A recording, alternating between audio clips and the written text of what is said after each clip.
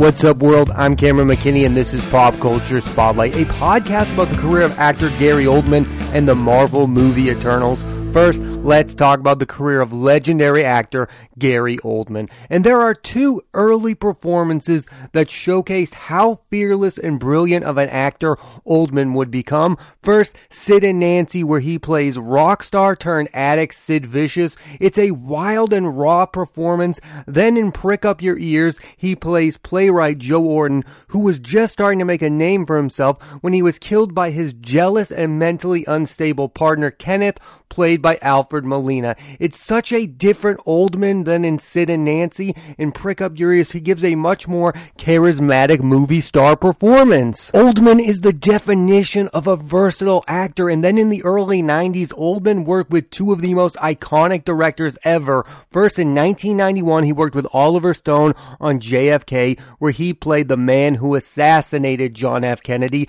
Lee Harvey Oswald. This film features one of the best cast ever: Kevin Costner, Tommy Lee Jones, Joe Pesci, Kevin Bacon, and Oldman. And Oldman is definitely one of the standouts. And then in 92, he worked with Francis Ford Coppola on Bram Stoker's Dracula. Oldman is scary good as Dracula in a very good but odd movie that co-stars Winona Ryder, Keanu Reeves, and Anthony Hopkins. There was a long stretch of Oldman's career where he was mostly playing villains in studio movies, beginning with The Professional with Natalie Portman and Jean Reno. In it, Oldman plays a corrupt DEA agent. It's a fun and over-the-top performance. He again plays the villain in The Fifth Element with Bruce Willis. Both The Professional and The Fifth Element were directed by Luc Besson. He was the big bad in Air Force One with Harrison Ford, and in Hannibal with Anthony Hopkins and Julianne Moore. I think Oldman understands that playing the villain is more interesting than playing the hero, and he got to play the villain in some really good movies. One of Oldman's more interesting films is The Contender with Joan Allen, Jeff Bridges,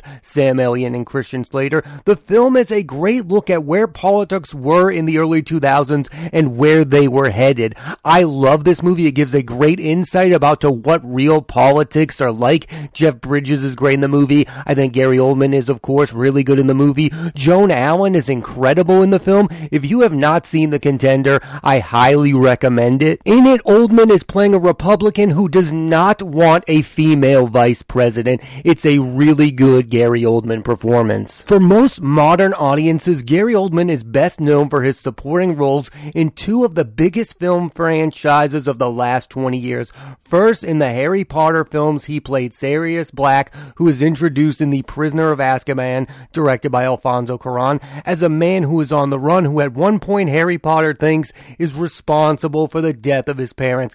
I think he gives one of the best performances in those movies, along with the late great Alan Rickman and Ralph Fiennes. Oldman as Sirius Black is the perfect casting. He's someone who audiences know for playing villains, but this time he's playing a guy who is just labeled one, but is in fact not one. He's a hero. Then in Christopher Nolan's Dark Knight trilogy, he played Commissioner Gordon, and I feel like his role in the trilogy is underappreciated, especially in The Dark Knight, the second film. We all talk about the late great Heath Ledger, and rightfully so, but Oldman is brilliant in that movie, particularly in the final confrontation with Two-Face, played by Aaron Eckhart. For a very long time, Oldman had been considered one of the best actors ever, but only just recently has he gotten accolades for his work. His first Oscar nomination did not come until Tinker Tailor Soldier Spy in 2011. In that film, he shares scenes with Colin Firth, Tom Hardy, Mark Strong, and Benedict Cumberbatch. He won the Oscar for Best Leading Actor for Joe Wright's Darkest Hour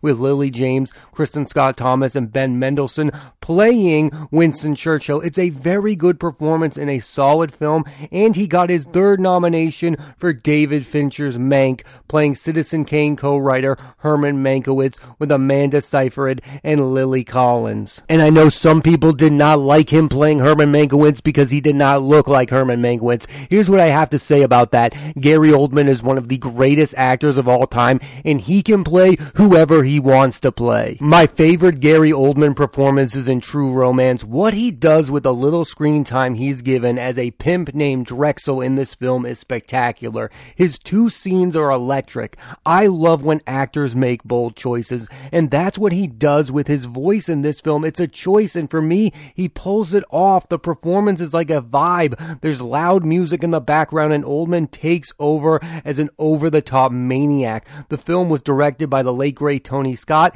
and written by Quentin Tarantino, and there are a lot of great performances in it. Patricia Arquette, Brad Pitt, Samuel L. Jackson, and Christopher Walken, but for me, the performance that wins the movie is Gary Oldman. He's the ultimate chameleon. Most actors strive to play different types of characters. Gary Oldman has made that his life mission, and he has done so successfully. The most underrated performance of his career is in Steven Soderbergh's The Laundromat. He shares all of his scenes with Antonio Banderas, has a fun, ridiculous accent. That's something I love about Gary Oldman. What he does with his voice in movies, what he does in Dracula, what he does in True Romance, and what he does in The Laundromat is so compelling. I don't care if real humans never talked like that. It is just really good accent work. I think Oldman realizes that it doesn't matter if his accent sounds real. It matters that it sounds entertaining. And every movie he's in, his accent is entertaining. I think one of the reasons why Gary Oldman is kind of the forgotten movie star is because he's not Brad Pitt. He doesn't have a movie star persona.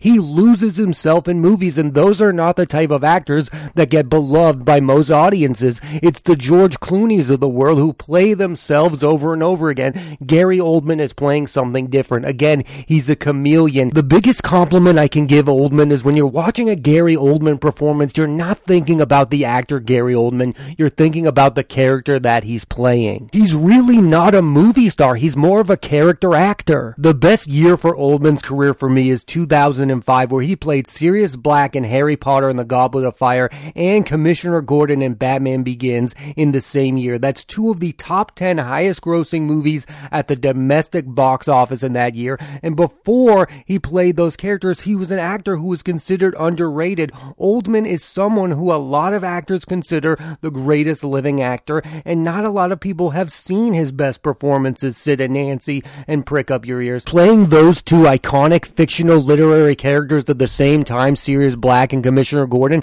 has made Gary Oldman a household name, and they're not his best performances, but they put him in front of a modern mainstream audience. Here's the list of Gary Oldman performances I highly recommend you watch: Sid and Nancy, Prick Up Your Ears, JFK, Bram Stoker's Dracula, True Romance, Leon the Professional, Air Force One, The Contender, Harry Potter and the Prisoner of Azkaban, The Dark Knight, Tinker Tailor Soldier Spy, Lawless, Darkest Hour, The Laundromat, Mank, and Crisis. Now let's switch gears and talk about the movie Eternals. Here's a quick synopsis. The Eternals are super powerful beings brought to Earth to fight off the planet-killing deviants. Now, after over 500 years after completing their mission, the group is brought back together and learn the dark truth about their quest. The film stars Gemma Chan, Richard Madden, Kumail Nanjiani, Angelina Jolie, Barry Keoghan, Dawn Lee, Lauren Ridloff, Leah McHugh, Brian Tyree Henry, Selma Hayek, and Kit Harington. This was a Marvel movie, so I wanted to see this movie to begin with. I'm always interested to see these Marvel origin movies.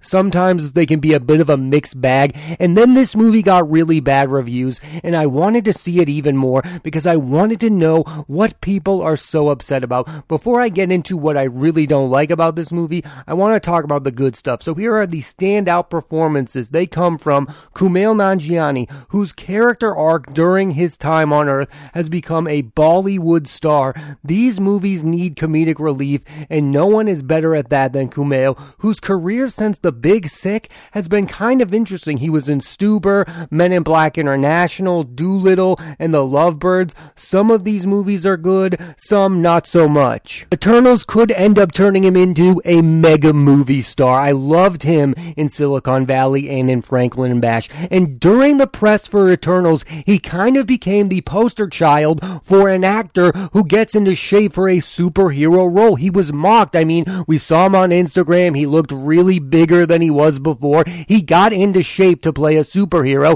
and he was kind of openly mocked by the public. So it kind of feels like maybe people are sick sick and tired of actors getting into shape to play superheroes? I mean, Chris Evans was lauded for getting into shape for playing Captain America. I don't understand what happened here with Kumail. Is it because he's a comedian who was getting into shape to play a superhero? I don't understand the anger there. Then you have Angelina Jolie, who had a strong 2021 with a leading performance in Those Who Wish Me Dead and in Eternals. The problem, both of these movies did not deserve her performances. In both, she's better than the actual movies themselves. In Eternals, she's kind of playing a hero who basically is going through PTSD. Jolie just knows how to act in blockbusters like Maleficent and Eternals, and that's a rare trait for actors. Sometimes they go in these blockbuster films and they give really boring performances. Angelina Jolie is equally interesting in a film like Eternals than she is in Those Who Wish Me Dead. And finally, Barry Keoghan gave two terrific supporting performances in The Green Knight as a scavenger,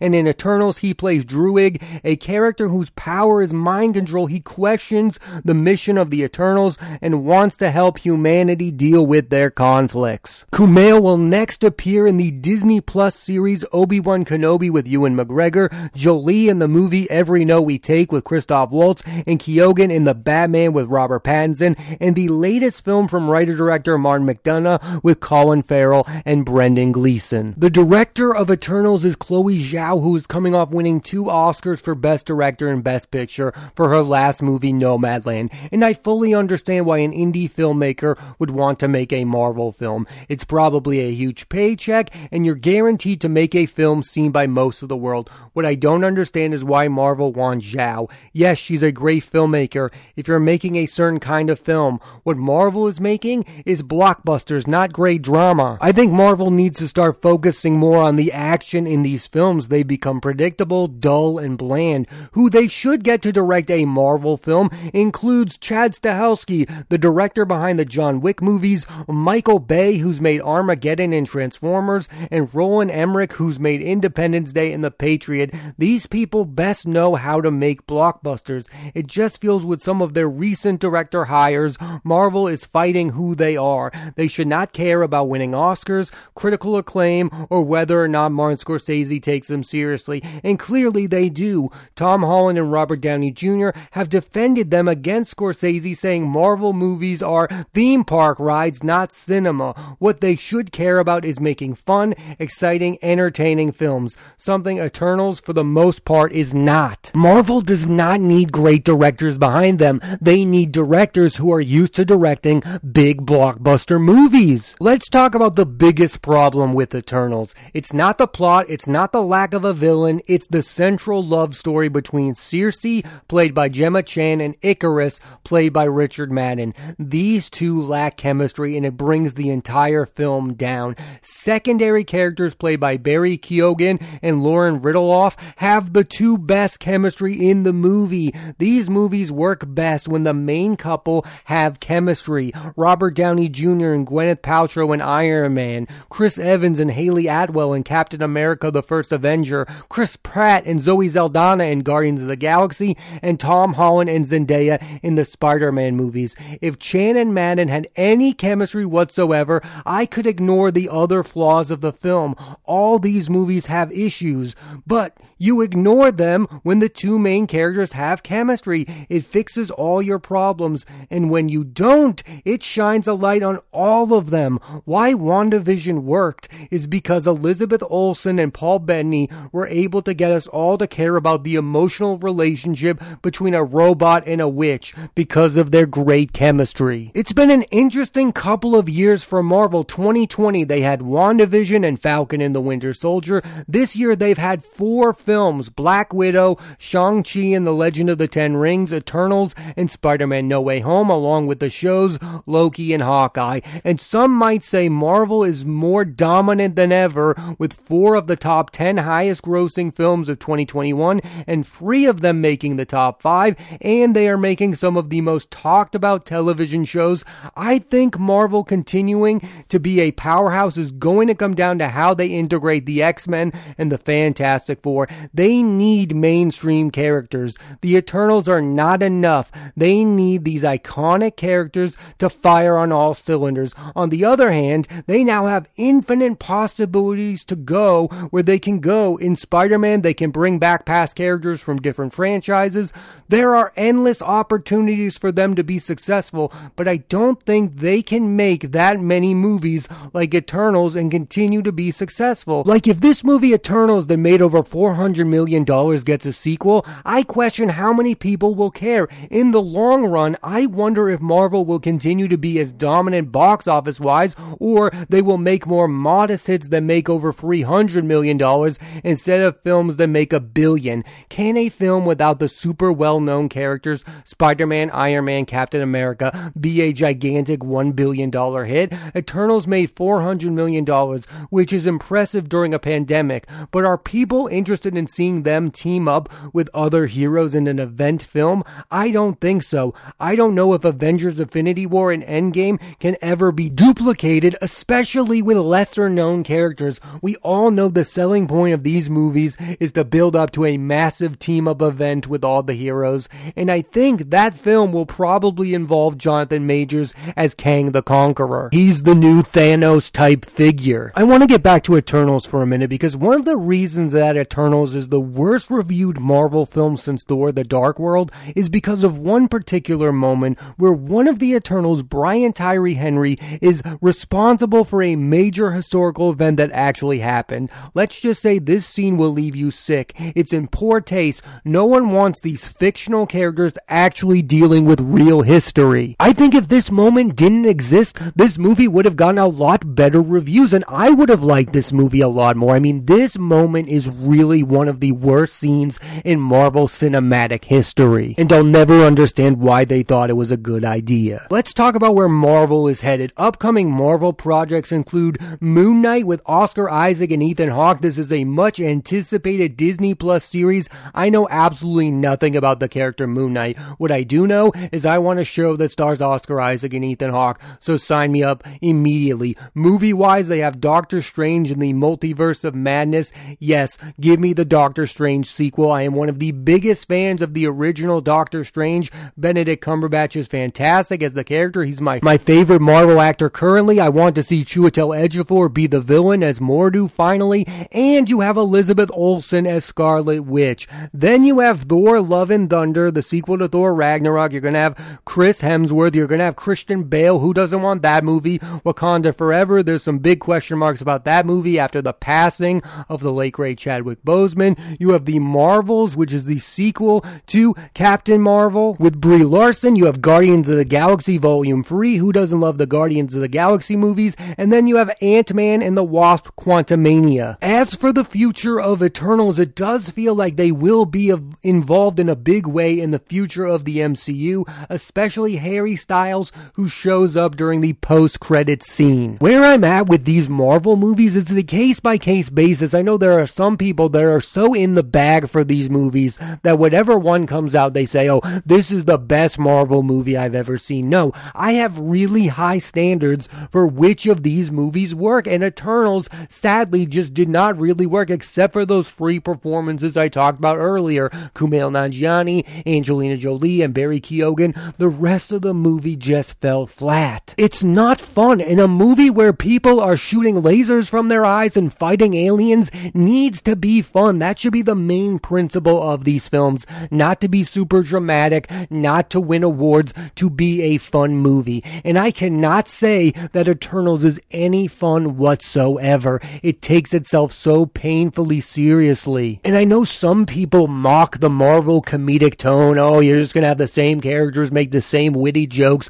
over and over again. Yeah, because that's a winning formula. I love those movies. I just watched Spider-Man No Way Home and had the best time ever, and that's what they were doing. They were being fun, they were being witty, there was some drama mixed in, but it was a good time. That's what these movies need to be now, and that's what they need to be moving forward. They need to be a good time, and sadly, Eternals is just not a good time. People will use the cop-out that this movie didn't work because these characters are unknown, and to a certain extent that is the truth. Nobody on earth, really other than huge Marvel fans, knows who the Eternals are. But guess what? It was the same thing with Guardians of the Galaxy 3. When that movie came out, I had never heard of Peter Quill. I had never heard of the Guardians of the Galaxy. Now I'm one of the biggest fans of those films because of Chris Pratt, because because of Bradley Cooper as a talking raccoon, those movies are fun. Those movies are insane. They're a talking tree. They don't take themselves seriously. That's what Eternals needed to be, and it wasn't, and that's why for the most part Eternals just does not work as a Marvel film. Thanks for listening to this edition of Pop Culture Spotlight. I'm your host Cameron McKinney, and there'll be a new episode of the podcast every Thursday on Apple Podcasts and Spotify. And this week I put the spotlight on the career of actor Gary Oldman and the movie Eternals. Next week I'm putting the spotlight on the career of actress Margaret Qualley and the movies The Fallout, starring Jenna Ortega, Maddie Ziegler, and Shailene Woodley, and Bergman Island, starring Vicky Krieps, Tim Roth, and Mia Wasikowska. So tune into that, and please rate, review, and subscribe.